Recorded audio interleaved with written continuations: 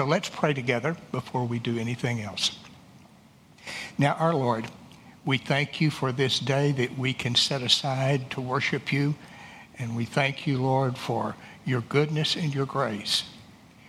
Lord, every time we come, we pray that you would open our eyes and open our hearts, and we pray that you would do that now. Lord, we need to hear your word, and we need to be able to take it to heart. Lord, your word is precious, and it restores and refreshes our souls, and we ask that it would do so today. Lord, we know of others whose hearts are heavy right now. We pray for the family of Joe Burns. Lord, we pray that you would strengthen them. We pray that you would comfort them. We pray that you would reassure them and give them a joy that is not just hilarity, but a joy that is a peace that only you can give. Now, Lord, we dedicate these moments to you as we look into your word. As we've said before, give us ears to hear, eyes to see, and a heart to receive. We pray this in Jesus' name. Amen. We don't read a lot out of Micah, but the book of Micah is really a very important book to the Jewish people. As a matter of fact, whenever the wise men from the east came into Jerusalem and asking, where is he that is born king of the Jews? And Herod goes and talks to religious leaders, and they said that he is going to be born in Bethlehem. And then they quoted a passage from Micah. Back whenever Jeremiah was a prophet who served after the period of Micah. One time that religious leaders quoted from Micah in defending Jeremiah of all things. But here is the last chapter here reminds us something, that Micah, he prophesied during a difficult time. Society was at a low point, but he still was able to rejoice. Let's begin here with verse 1 of chapter 7. Woe is me, for I have become as when the summer fruit has been gathered, as when grapes have been gleaned. There is no cluster to eat, no first ripe figs that my soul desires. The godly has perished from the earth, and there is no one upright among mankind. They all lie in wait for blood, and each hunts the other with a net. Their hands are on what is evil, to do it well. The prince and the judge ask for a bribe, and the great man utters the evil desire of his soul. Thus they weave it together. The best of them is like a briar, the most upright of them like a thorn hedge. The day of your watchman, of your punishment has come. Now their confusion is at hand. Put no trust in a neighbor. Have no confidence in a friend. Guard the doors of your mouth from her who lies in your arms. For the son treats the father with contempt, and the daughter rises up against her mother. The daughter-in-law against her mother-in-law. And a man's enemies are the men of his own house. But as for me, I will look to the Lord. I will wait for the God of my salvation. My God will hear me. Rejoice not over me, O my enemy. When I fall, I shall arise. When I sit in the darkness, the Lord will be light to me. Now, our text in Philippians will be verses 14 through 18. Let me tell you a little family story here. I have several nephews. I haven't stopped to count them any time lately. But I will have to say this. By and large, I'm very proud of my nephews. 3 of them are in the ministry. Today, I want to tell you about 2 of them that, well, they're not. At least not yet. Who knows? The brothers, these 2 brothers, there's 3 years difference in their ages. And back when the older one was really in elementary school, like first grade, he struck me as being what we would call a precocious child. In other words, he had a mind that seemed to be several steps ahead of most kids his age. And when he became 7, he began to understand what it meant to be a Christian, what it meant to believe in Jesus Christ, to have his sins forgiven, and to follow Jesus Christ. And oh, he was so excited about the prospect of being baptized. And he said when that happened that he felt like he was clean all over. Now, mind you, his little brother was only 4 years old at the time. But this 7-year-old decided to make his 4-year-old little brother his first evangelistic conquest. And he told his little brother that he needed to put his faith in Christ and to follow Christ. Well, a 4-year-old just really didn't seem to be interested in what Big Brother was saying. So Big Brother said, well, do you want to walk in the darkness or do you want to walk in the light? And the young one said, I want darkness. And Big Brother concluded the witnessing session by saying, well, that's too bad. Only a brother could do that. Well, our question today is, do you walk in the light? And if so, are you a light to those in darkness or a light in a dark world? Let's read our passage here.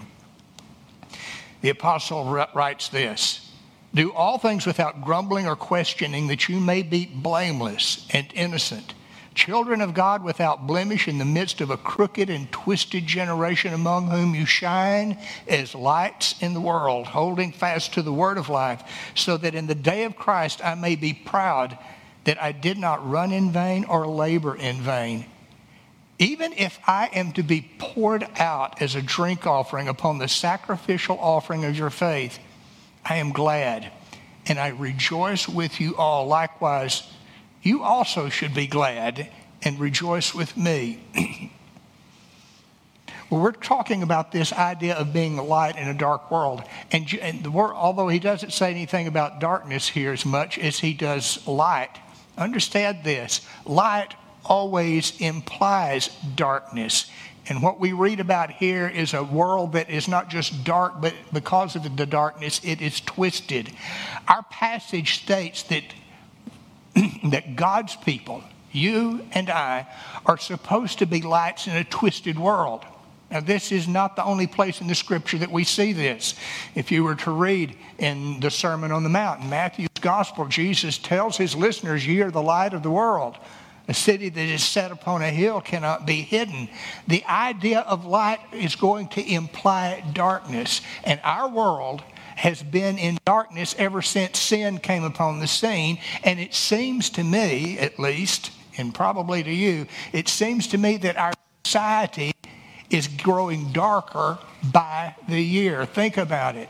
Churches are under attack. And it's not just that they're being reviled.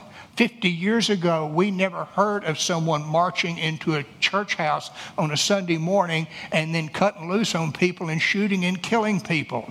Churches are being set afire by young men who say that they're doing it simply because they hate God. The church where I was a pastor in Yorktown in Orange, Texas, before I moved up to this area, shortly after I moved away, there was some teenage boy that broke into the church on a Sunday night and got inside and tried to set the sanctuary on fire. He didn't really cause much of a blaze because he didn't know how to start a good fire, but the one thing he did do is he smoked the place up and did $400,000 worth of damage to the church. The next day he was arrested. He was asked why he did it, and he simply said it was because he hated God. Isn't that terrible? That's the type of the world that we live in.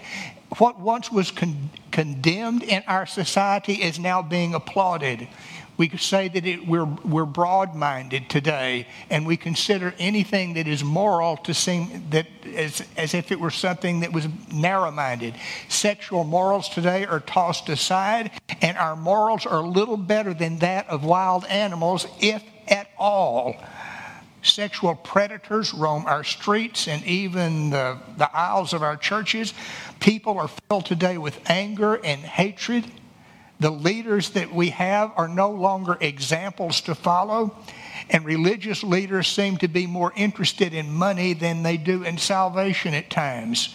We look to everyone and everything else but God to heal us. Our politicians are no hope for deliverance. The Republicans can't save us. The Democrats can't save us. The independents can't save us. They can't bring light into our darkness. Understand this, and I know this is something that you should know, but we need to keep it in mind. God is our only hope for light. No one else can give us a light that is going to be such that the darkness cannot put it out. The next thing that we see in here, we see in verse 15, is this call for light. Because we are called to be lights. It is our duty as believers. So, let's think about this word light in verse 16. What is meant by light in this verse? What does he mean whenever we are supposed to be lights in a twisted and perverted world? What does it mean, therefore, for us to be lights? Well, what we need to do if we want to understand this idea of us being a light, we have to go back to the beginning, to the one who created light, to the one who spoke in the darkness and said, let there be light, and there was light. Often God is referred to not only as the one who gives light, but he is also referred to as light itself. And when, such as like, here's a passage that would be a good example of that, and it would be 1 John chapter 1, verse 5, where it says, God is light, and in him is no darkness at all. Right here in that verse, what it means by saying that God is light, it is a reference to his holiness and his purity. There is no evil in God. He has no deceit, no hypocrisy, no greed, no ulterior motives. He is not tempted by evil, nor does he tempt anyone else to do evil. Therefore, when we talk about God, that's who he is, and therefore whenever we are referred to as lights in the world, that means that he has called us and he has equipped us to reveal and reflect his own holiness and purity. And there is a crying need for holiness today among those who claim to be the people of God. You know, back, I don't know, it's close to 20 years ago. It was back when Southern Baptist churches were still having a thing in the spring that we call the spring doctrinal study. And unfortunately, I haven't heard a church have one of those, and I do not know when. But about 20 years or so ago, the topic for the spring doctrine study was holiness. And it was the pursuit of holiness. And I was asked to do some Bible studies on that at a couple of different churches and to speak on it at another meeting. And so I thought, well, you know, I need to gather together some books that might help me out on that. And it's interesting. I was looking in the catalog of one of the major Christian book sellers, mostly a mail order business. And get this, I found more books on Christian dieting and exercise than I found on holiness. I mean, that's pretty bad.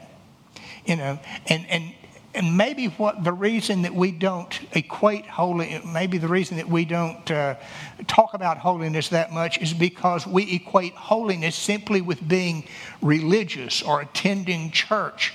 But holiness means God-like character. To be holy means to be blameless. In other words, we can't say that a person that is a holy person is not going to be someone who may pursue a so-called religious lifestyle, but he's also pursuing another lifestyle that is not religious at all. To be holy means to be simple and sincere. Not simple-minded, but simple and sincere. That means to have only one side to our character. What you see in a holy person is what you really get. He is not one way in one setting and one way in another setting. So that what people see in us, if we are holy, is they see us as we truly are. Now, folks, there is no way that you and I can show someone who God is and who Jesus is if we do not pursue holiness and purity. There is no way that we can reflect and reveal God's character. There is no way that we can be a light. You may be able to get to come to church with you a few times, but there is no other way for you to fulfill your duty to God unless you act as a light, revealing God's holiness in your own lifestyle. Now, I've heard people say this whenever this was brought up, and they would say, oh, well, I ain't no preacher, you know, so there's no way I can do that. Well, listen, you may not be a preacher, but there's no excuse for a lack of holiness. Holiness is not the exclusive domain of ministers. The Bible tells us, and it's not speaking just to ministers and preachers, but it is speaking to all believers, where it says that we are to pursue holiness without which no one shall see God. Look it up in Hebrews chapter 12, verse 14. So, we're called to be holy. We're called to be lights in a dark and twisted world. But there's another idea in this. In verse 16, it tells us that what we are supposed to do is to is to hold on to the word of life, or hold fast to the word of life. The word of life is the gospel message. In other words, it's the good news from God. And this title that we would have for the gospel, the word of life, is a title that we can extend it to all the scriptures and apply it to all the scriptures. The Bible is what we would call the word of life because it shows us the way to find real life. As a matter of fact, the Bible gives life. You remember whenever Jesus was fasting in the wilderness after his baptism, and he was tempted by Satan. And Satan told him, Jesus had been fasting for 40 days. And Satan pointed out some rocks. He said, if you really are the Son of God, why don't you speak and make those stones turn into bread? You remember what Jesus said in reply.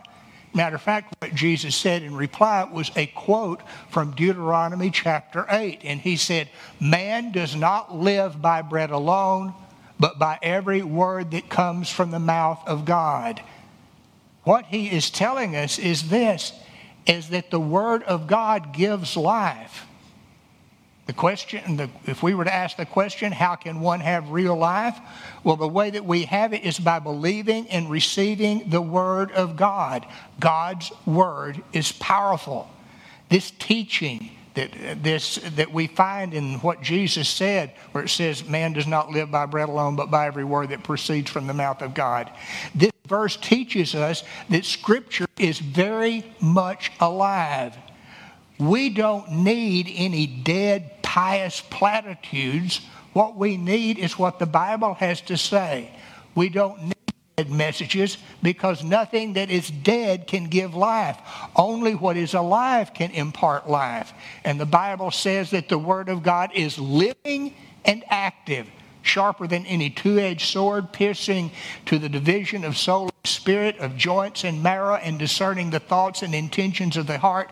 And no creature is hidden from his sight, but all are naked and exposed to the eyes of him to whom we must give an account. We hold fast to the word of life. You know, Billy Graham we've not heard a live broadcast on him in a long time, but whenever you would hear him, there was one thing that he would do, and he would talk about what the Bible has to say, and he always had his Bible, and he would be holding it up, and he would say, but the Bible says this, the Word of God says this, the Scripture says this, and this was the thing that he would hold fast to. I don't care what your opinion of him was on you may have said, well, I didn't particularly like his preaching. Well, that doesn't make any difference, because what I'm telling you is this, is at least one thing that he did, he was always calling people back to the Bible. The Bible was his final authority. Now, because of the life-giving power of the Word of God, we are supposed to hold fast to it, as it says in verse 16. To hold fast to the Word of God means this, is that we believe what the Bible has to say. We don't consider it just some ancient religious writings that we have the option to obey or to ignore.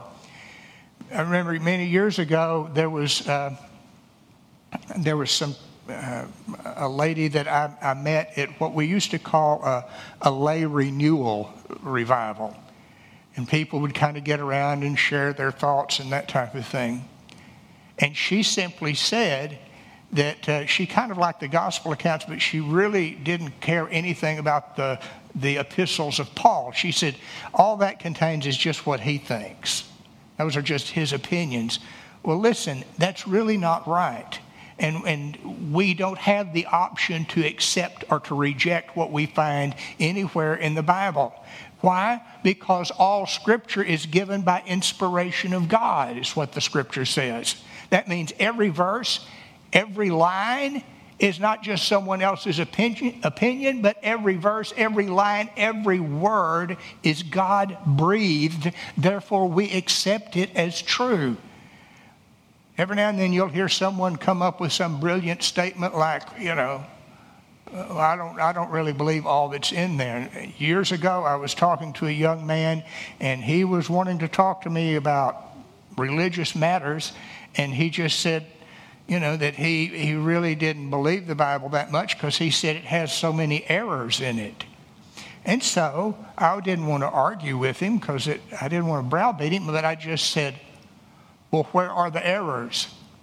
And then I said, have you ever read the whole thing, the whole Bible? And finally he admitted, no, I haven't read it. And no, he didn't know where the errors were. It was just that sounded good to him. Well, listen, we can accept the Bible as true. It has stood the test of time. It has been examined. It has been dissected. It has been researched more than any other piece of literature that has ever been written. And it's found today, after these hundreds and thousands of years, it is still the rock that we can build our life on. And it is the word of life because it gives us life. Another reason that we hold fast to the Word of God, another way that we hold fast to the Word of God is we proclaim it. We trust in the active power of the Word of God. I know that I kind of sound like an old man ranting about the way things are today, but still, I really feel this way. And if I'm wrong, you can look me up someday and straighten me out, and I would appreciate it. But today, in our world and in our culture, it seems that we put our confidence more in our programs or in the entertaining quality of our so-called worship services. Listen, the power of the gospel is not in our programs. The power of gospel is not in how entertaining we are. The power of the gospel is found in the word of life, the scripture, the gospel message. Now, the last idea that I have in here, we see it pick up on it in verse 14 as well as verses 17 and 18.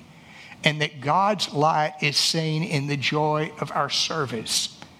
In other words, our attitude in holding to the word of life is something that's very important. As the Apostle Paul wrote this letter, I guess he would have had every reason to complain because, he was held prisoner by the Roman government. His future was uncertain, as you can discover when you read chapter 1 of Philippians. He did not know if his incarceration as a prisoner was going to end in release or in execution. But whenever he considered the church at Philippi, despite their shortcomings, he thought of their faithfulness. He thought of their sacrifice and their service. And he said that if he should be put to death, he would think of himself as if he were a drink offering poured out on the altar of their own faithful service and their own sacrifice. And he said, and because of that, he said, I rejoice, and I rejoice together with all of you, and I want you to rejoice and rejoice together with me. Joy. Joy is essential to service in God's kingdom. Without joy, listen, without joy, we cannot be lights in a dark and twisted world. Notice what verses 14 and 15 are saying and implying. Notice that he says, do all things without grumbling or arguing. Those are not joyful terms. He says, do all things without grumbling or arguing so that you may be pure, blameless, and sincere in the midst of a perverse generation in which you shine as lights in the world. Do you get what he's saying? If you are negative, if you are not joyful, there's no way in the world that you can be pure and blameless and lights in a perverse world. What often stymies our service is not a lack of effort, but a lousy attitude. Many years ago, I preached in a revival meeting at a small church, and it was strange. It really was. The fellow that was leading the music was a friend of mine out of Baytown, and he stayed with me, and we drove back and forth every night. And I remember, the Sunday morning service was pretty subdued, and the Sunday night service was about the same way. And it was really kind of odd that when the service was over with, the music minister and I were the last ones to leave, and when we would leave, there was nobody else there. People weren't standing around talking to each other. They were not enjoying each other's fellowship or friendship. You really didn't see any smiles. You didn't see any joy. And on Monday night, it was the same way. And on Tuesday night, well, as we walked out, there were two men standing outside talking, I don't know about what, I guess the price of rice, I don't know. And then on Wednesday night, something really strange happened. One woman went up and hugged someone else. A few months later, I bumped into someone from that church, and she said it was the greatest revival they had ever had. Well, I would have hated to have seen the worst one. The thing is there was nothing joyful there until we finally saw one person hug someone else and greet them. Listen, a grousing, argumentative church can never reflect the glory of God. And by the way, that is your purpose in living. The reason that it can't reflect the glory of God is because God does not grumble or complain. Our God is a God of joy. We can read this in the little prophecy of Zephaniah there in the last chapter, where it says, the Lord your God is in your midst, a warrior who gives victory. He will rejoice over you with gladness, and he will exult over you with loud singing. A church with a negative attitude may claim to stand on the Bible, but it cannot point people to the Lord. And sad to say, wherever we go, we find churches plagued by complaining and carping and controversy. Why is it that can happen if we as God's people are ones who possess good tidings of great joy, which shall be for all people? How can that happen? Well, there was an English preacher from back about 100 years ago named John Jowett, and he was considered to be the most eloquent voice in the English pulpit of his day. And this is what he had to say. I couldn't word it better than he could. He said, the murmuring that we hear in labor is born of a murmuring in our prayers. We come to God with our complaints, with the sad story of our surging needs, but we do not come nearly often enough with our songs, gladly rehearsing our benefits in the light of his countenance. Many cry out, God be merciful, who never shout out, God be praised. We do not come before God in the multitude of his mercies, but rather in the multitude of our complaints. Our feeble song is almost drowned in the clamor of our wailing. That's not what our worship and not what our relationship with God is about. Listen, folks, we have every good reason to praise God, don't we? And we have every good reason to rejoice in our lives as we praise him. We can know that God rejoices over us with gladness. We can walk in the light of his presence every day and rejoice in it. Do you know what it is to walk in the light of God's presence? Are you a light of God shining in the darkness which is all around you? If you really know Christ, you should be. But if you don't know him, you need to put your faith in him today. Because if you do not know him, if you have not heard the light of the gospel, if you've not accepted it, you're not going to survive. As a matter of fact, the only thing listen, man was not made to survive in darkness of any kind. The only thing that does well in darkness is a mushroom, and I don't think that we want to be that. It's past time for us to step out of the darkness. Let's pray together. Now, our Lord, we thank you that you've sent into a dark world the light of your truth and the light of salvation. Oh, Lord, cause us to put away things in which we complain. I know I do. And it's not right, and I'm not honoring you whenever I do it. Cause us all to lay aside anything that has to do with grumbling or complaining. Lord, we don't need that. Lord, we also pray that this is whenever we walk out of this place today, that we will walk out as lights in a twisted world. Lord, this world is dark and it is twisted.